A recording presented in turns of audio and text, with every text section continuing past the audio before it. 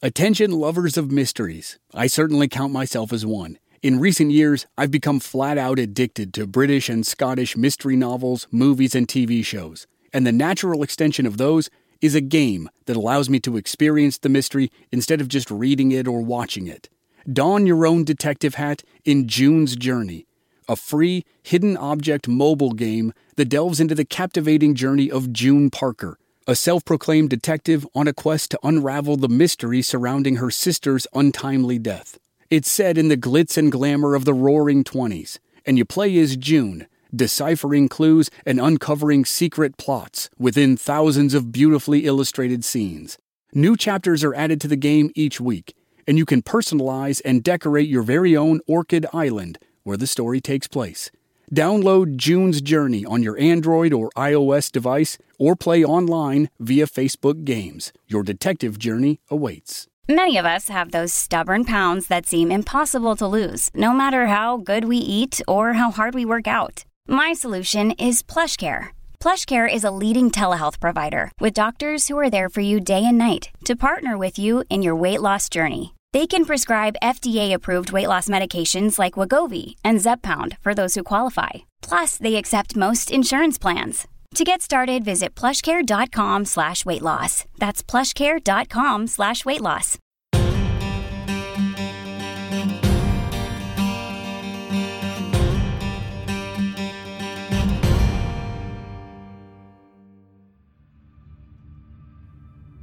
One of the most famous players in the story of John Dillinger is someone who enters the narrative close to the end. After his death, newspapers across the country reported that the police received help from a woman in red who tipped them off to his whereabouts. The reference was to the dress she wore on the fateful night she went to the theater with Dillinger. Her real name was Anna Companache. She was born in Romania, got married at 17, and immigrated to America with her husband. They settled in Chicago, but they separated when she was 25. She moved to East Chicago, Indiana with her son, where she worked as a prostitute and waitress. When the owner of that business was arrested for violating liquor laws, Anna took over the place. She kept it in business by fostering a good relationship with the East Chicago police. In 1921, she opened her own brothel in nearby Gary, Indiana. She was arrested numerous times, but her police connections helped her escape serious punishment. She was convicted twice for prostitution, but both times she was pardoned by the governor. She married a fellow Romanian immigrant in 1928. He dropped his Romanian last name and adopted the last name Sage, which was easier on the American tongue. So Anna became Anna Sage, the name she used when she became involved with John Dillinger in the spring and summer of 1934. After surviving the showdown at Little Bohemia and the upcoming wildest shootout of his career, he unknowingly walked into a deadly trap, courtesy of Anna Sage.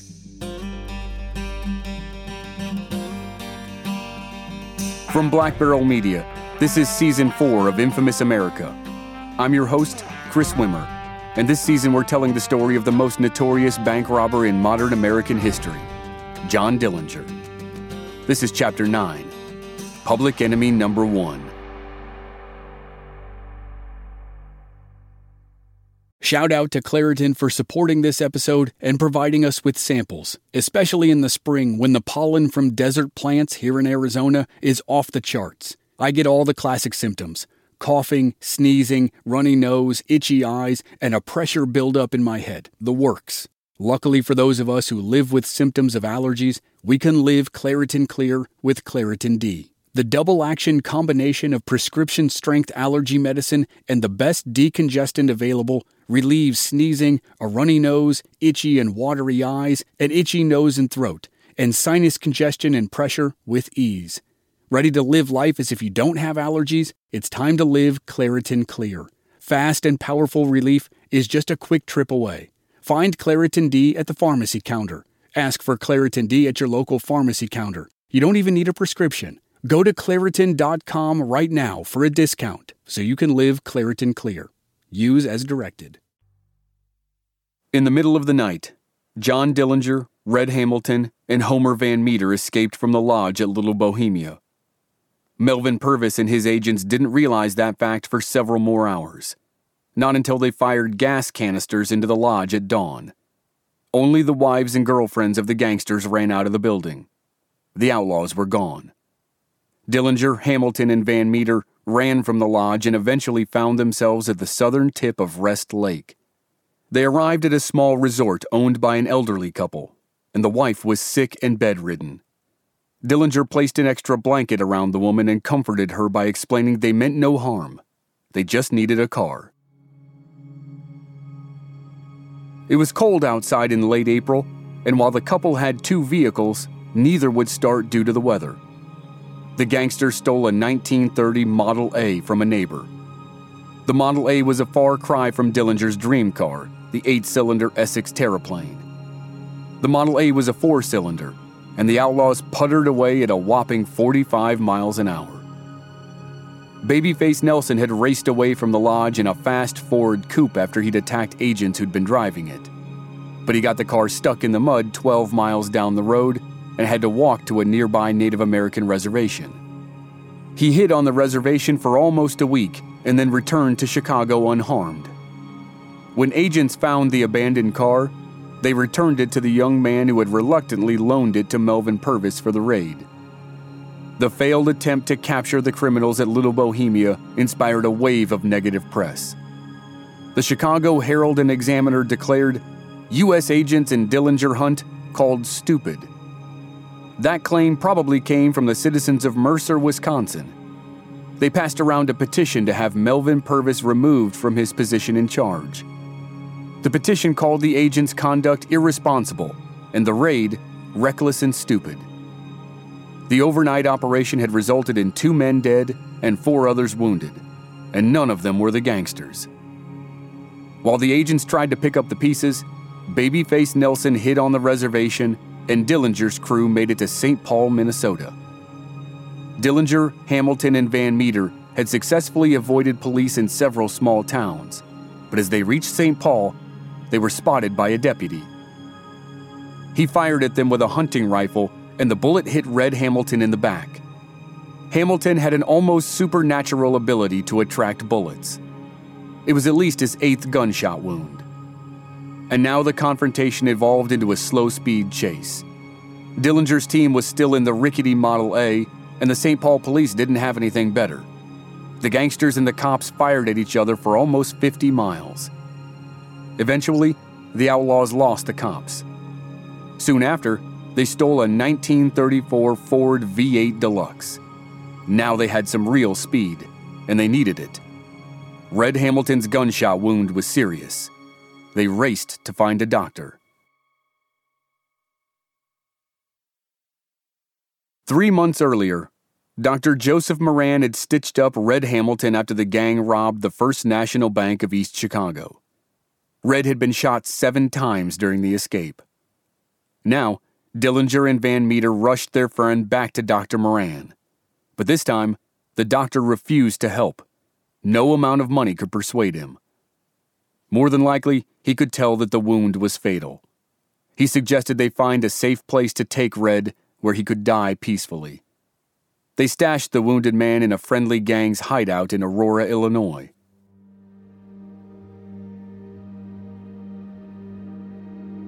A few days later, Red Hamilton died. That night, Dillinger and the other gang members buried Red in a hole near a quarry. Dillinger reportedly said, "Red, old pal, I hate to do this, but I know you'd do the same for me."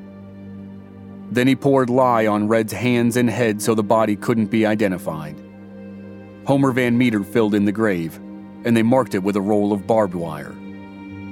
By that time, the Bureau had recovered the Model A. The inside was soaked with blood, but the agents couldn't tell whose blood it was, and they made the wrong assumption. Purvis thought Dillinger had died from wounds he'd suffered at Little Bohemia or during the shootout with St. Paul police. But of course, neither was true. John Dillinger was very much alive. He proved it a few days later when he and Homer Van Meter robbed another bank. They went back to Ohio. The 2 men entered through a drugstore that was connected to the bank. They pulled out their Tommy guns and went to work. They reportedly took $11,000 in cash and an unknown amount in bonds. As usual, they grabbed hostages for their getaway. They went back through the drugstore and they were met by cops and vigilantes. But the hostages prevented law enforcement from opening fire. Details of the robbery are sketchy, but one moment shines through. The female hostage, Ruth Harris, said Homer Van Meter held her so tightly she could feel the vibration of the Tommy gun every time he fired it. Van Meter likely fired at the cops to get them to back up to allow him and Dillinger to escape. In the process, 5 people were wounded, including the local police chief. Dillinger and Van Meter pushed their hostages outside. They stood the hostages on the running boards of the getaway car. And this time, the gangsters didn't make a slow exit because there were hostages hanging onto the car. They roared out of town at 80 miles an hour. The outlaws released the hostages shortly thereafter. Ruth Harris said Van Meter held her wrist so tight she could see the imprints of his fingernails for weeks.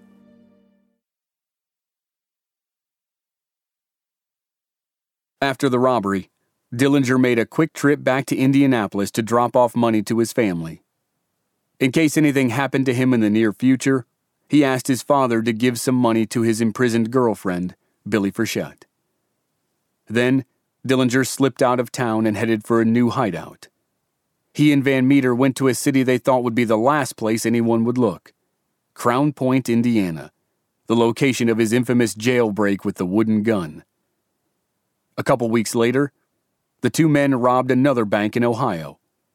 After their last experience, being confronted by cops and vigilantes, they appeared to be more jumpy this time. When an alarm went off inside the bank, they abandoned the job before they opened the safe. They ran out with only $5,400, and that wasn't nearly enough to pay for Billy's legal defense and Dillinger's plastic surgery.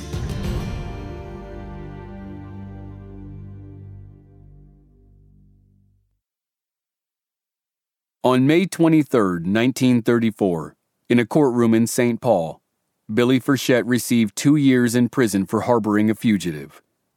On the same day, notorious outlaws Bonnie Parker and Clyde Barrow were killed in Louisiana by a posse led by Texas Ranger Frank Hamer. Bonnie and Clyde weren't as famous as Dillinger at the time, but their end was front-page news nonetheless. For 6 months in the middle of 1934, the nation was riveted by news of gangsters. Bonnie and Clyde died in May. Then the manhunt for Dillinger reached its apex. Then it was Pretty Boy Floyd's turn. Then the spotlight moved to Babyface Nelson. And after that, it went to the Barker gang. And so, less than a week after Billy was sentenced, John Dillinger made an appointment to have plastic surgery on his face. He also ordered a procedure that would alter his fingerprints. A doctor had developed a technique for altering fingerprints with corrosive soda. He charged $100 per finger. The man would also perform Dillinger's facial reconstruction for a total bill of $5,000. Dillinger paid a friend $35 a day to use his Chicago house for the surgery and recovery. Homer Van Meter was considering the same procedures. He stayed at the house to observe and to help care for Dillinger during his recovery. In the evening, the doctor's assistant gave Dillinger ether to knock him out. Unfortunately, the assistant gave him too much. The unconscious Dillinger swallowed his tongue and began to choke. The doctor quickly freed the tongue and smashed Dillinger's elbows into his side to get him breathing again. To the doctor's relief, the most famous bank robber in America took a big breath and then began to breathe normally. With the catastrophe avoided, the doctor started the surgery. He removed 2 distinctive moles, one between Dillinger's eyebrows and one from the left side of his forehead. Then the doctor performed a standard facelift by making an incision under the ear to remove tissue and tighten the face. Then, using tissue he'd removed from behind Dillinger's ears, the doctor filled in the famous dimple in the bank robber's chin. The surgery lasted 7 hours. When Dillinger woke up, he was told that he had almost died. He joked, "It might just as well have been now as some other time." In spite of the complications, Homer Van Meter decided to get the surgery as well. Dillinger was never one to sit idle, no matter the possible reason. Within a week of his surgery, he popped up all over Chicago. He met with associates and friends like Tommy Carroll, who had also escaped Little Bohemia. Tommy Carroll's girlfriend was pregnant. He was headed to Minneapolis to tell her mother the news when he was shot by police in Waterloo, Iowa, on June 7, 1934. Dillinger's confidants were dropping like flies. And he had other trouble as well. As his face healed, he was not pleased with the results of the surgery. He and Van Meter thought they still looked too much like themselves. They confronted the doctor about his work. During one really heated conversation, Babyface Nelson arrived at the house. The doctor took the opportunity to sneak away. He escaped Dillinger's anger. But Dillinger eventually changed his opinion of the surgery. When his face healed, he dyed his hair and his mustache black. He wore gold-rimmed glasses and walked around town without incident. Maybe the doctor had succeeded after all. Dillinger put it to the test. He met a new girl and strolled right into a Chicago police station. Rita Hamilton was known to most people as Polly. She was sent to the Barrel of Fun nightclub to find John Dillinger. She was exactly his type, a dead ringer for Billy Frechette. She had worked on and off as a prostitute for Anna Sage in Gary, Indiana. On an early June night in 1934, Anna Sage asked Polly to go to the nightclub with the express purpose of attracting the famous outlaw. When Dillinger spotted Polly, he couldn't stop staring at her. When they made eye contact, he approached her. He introduced himself as Jimmy Lawrence, and he claimed to work for the Board of Trade. To go with his new face, he toned down his outgoing personality and adopted a more passive, shy persona. Polly said later he was one of the shyest people she ever met, but she liked him. The next night, they had dinner and danced at the Staples nightclub. After that, they were inseparable. Polly worked at a sandwich shop during the day, and Dillinger would wait for her outside until she got off work. Polly's co-workers pegged him as a dandy with his glasses, his thin mustache, and his straight-laced wardrobe. But they only saw him from a distance. If they'd gotten closer, they would have seen the numerous scars on his face. He attributed those to a recent car accident. When other waitresses did get a closer look, they told Polly he looks just like John Dillinger. It's hard to tell if she knew who he really was. If she did, she didn't admit it to her coworkers. It's also possible that her meeting with Dillinger wasn't just arranged by Anna Sage. Dillinger might have requested the introduction himself. Criminals in Chicago knew that Anna Sage was a madam.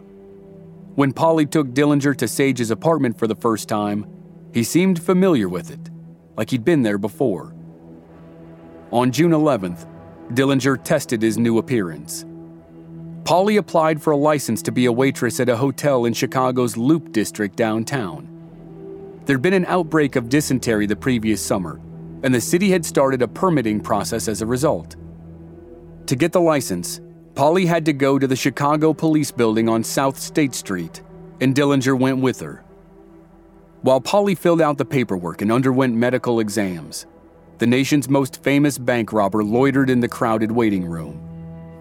He went completely unnoticed by Chicago police officers. He grew more bold and began wandering the hallways. He stuck his head into crowded squad rooms, including one that belonged to the chief of detectives. After that first visit, Dillinger went back to the building 3 more times and was never once recognized. When the Chicago Times got wind of his visits, the chief of detectives was ridiculed and demoted. And the chief wasn't alone in his embarrassment. Special Agent Melvin Purvis struggled as well. The Little Bohemia fiasco hung over his head like a dark cloud. He sent agents to interview as many people as possible who'd had anything to do with Dillinger, including his old girlfriend, Mary Longnecker. They had no information.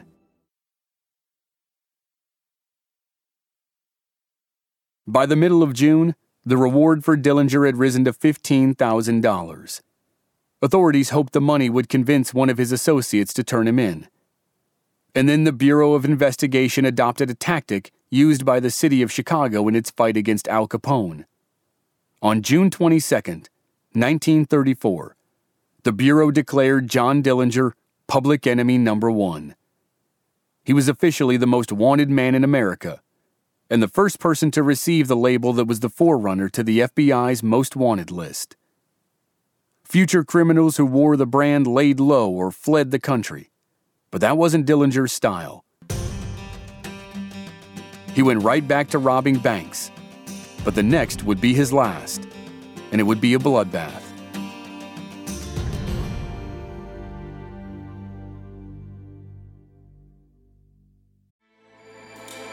With everything you have on your plate, earning your degree online seems impossible. But at Grand Canyon University, we specialize in helping you fit a master's degree in business into your busy day. Your graduation team, led by your own GCU counselor, provides you with the personal support you need to succeed. Achieve your goals with a plan and team behind you. Find your purpose at Grand Canyon University. Visit gcu.edu. Merchants National Bank in South Bend, Indiana, holds the distinction of being the last bank robbed by John Dillinger. He arrived in town just before 11:30 a.m., June 30th, 1934, in a tan Hudson sedan. He had 4 men with him: Homer Van Meter, Babyface Nelson, and 2 more accomplices who were probably John Paul Chase and Jack Perkins. Another man waited for them in a second vehicle outside of town. A few minutes earlier, the bank had received a drop-off of $7,900 in cash. It was the payroll for the post office. A teenager named Alex Slaby stepped out of his father's car near the bank. The tan Hudson with 5 gangsters inside stopped next to him. The bank robbers exited and told Alex to beat it. The men headed for the bank.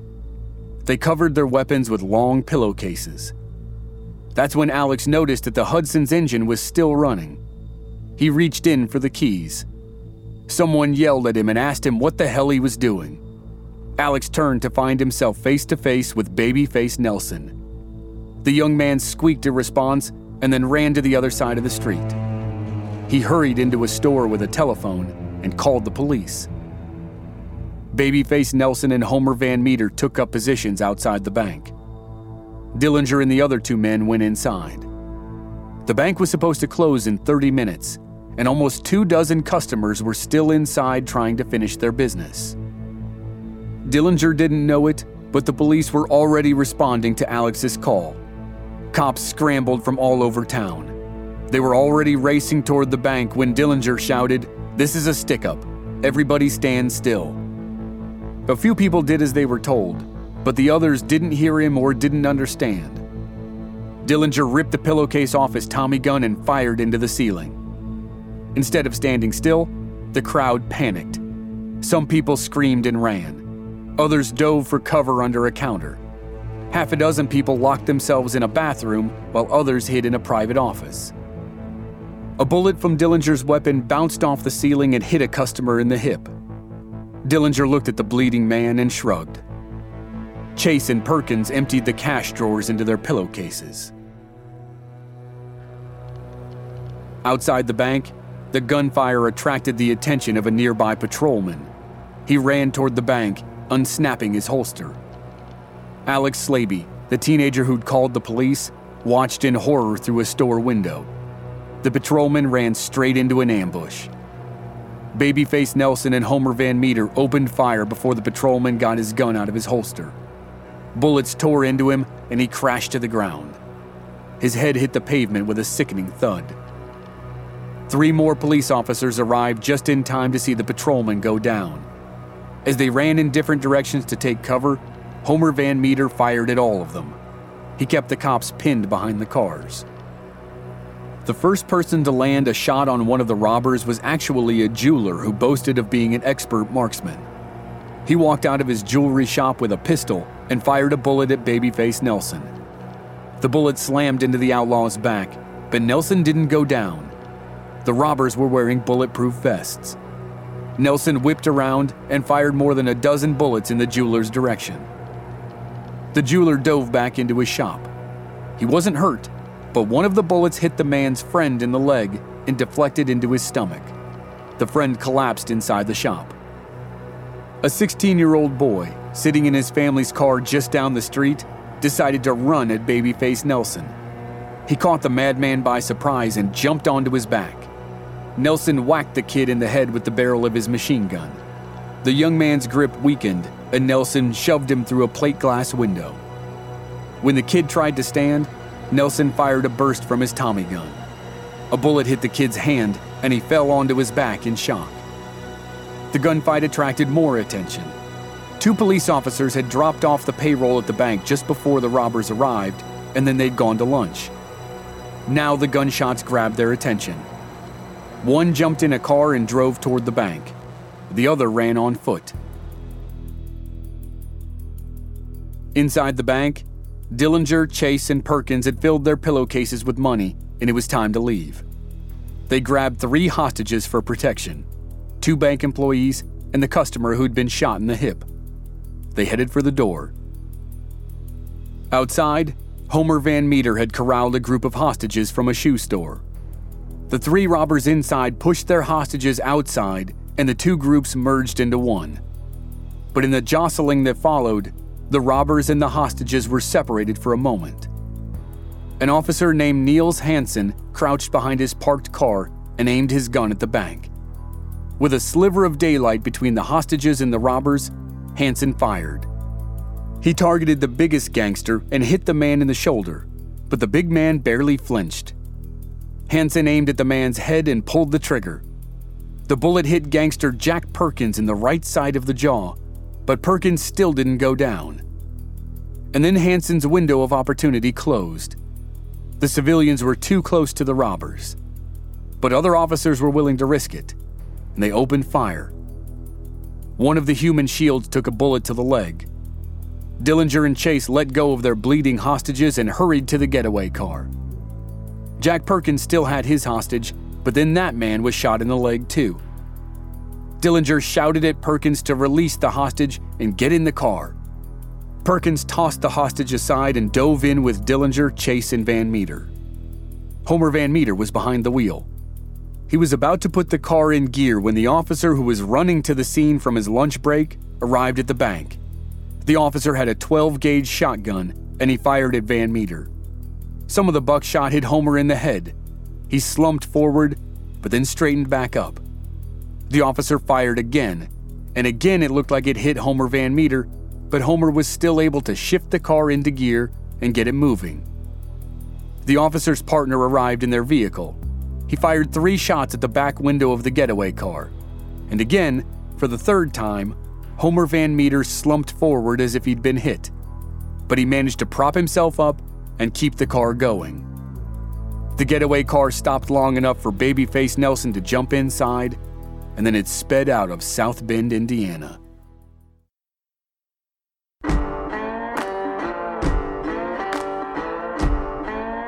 Next time on Infamous America, it's the season finale and the end of the John Dillinger story.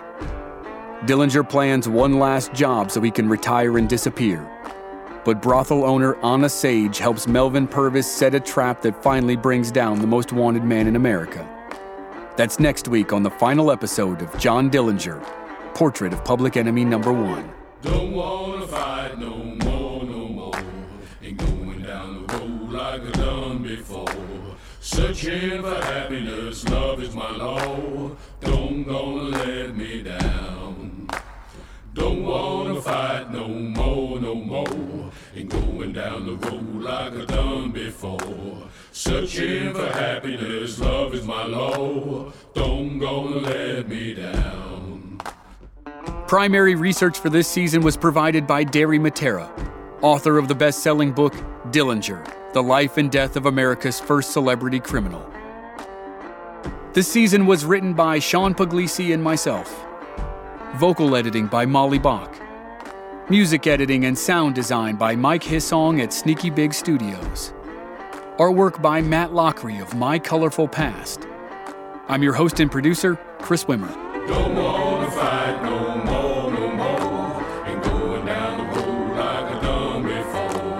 Searching for happiness, love is my law. Don't gonna let me down.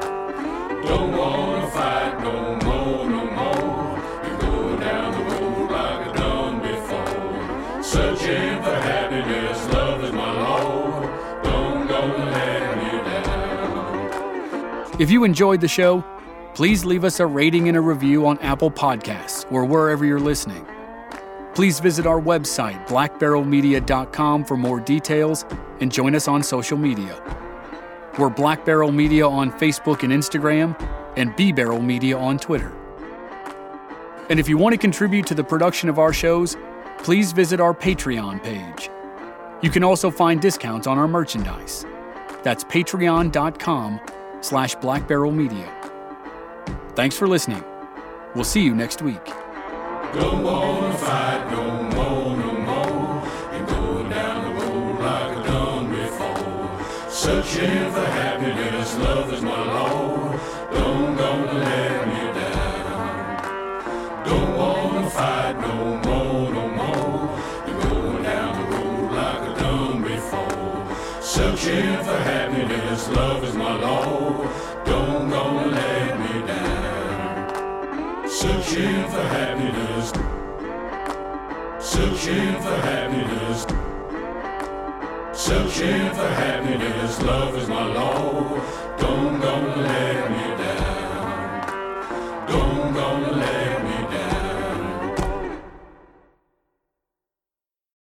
Without the ones like you, who work tirelessly to keep things running, everything would suddenly stop. Hospitals, factories, schools, and power plants, they all depend on you. No matter the weather, emergency, or time of day, you're the ones who get it done. At Grainger, we're here for you with professional-grade industrial supplies. Count on real-time product availability and fast delivery. Call, click Grainger.com, or just stop by. Grainger, for the ones who get it done.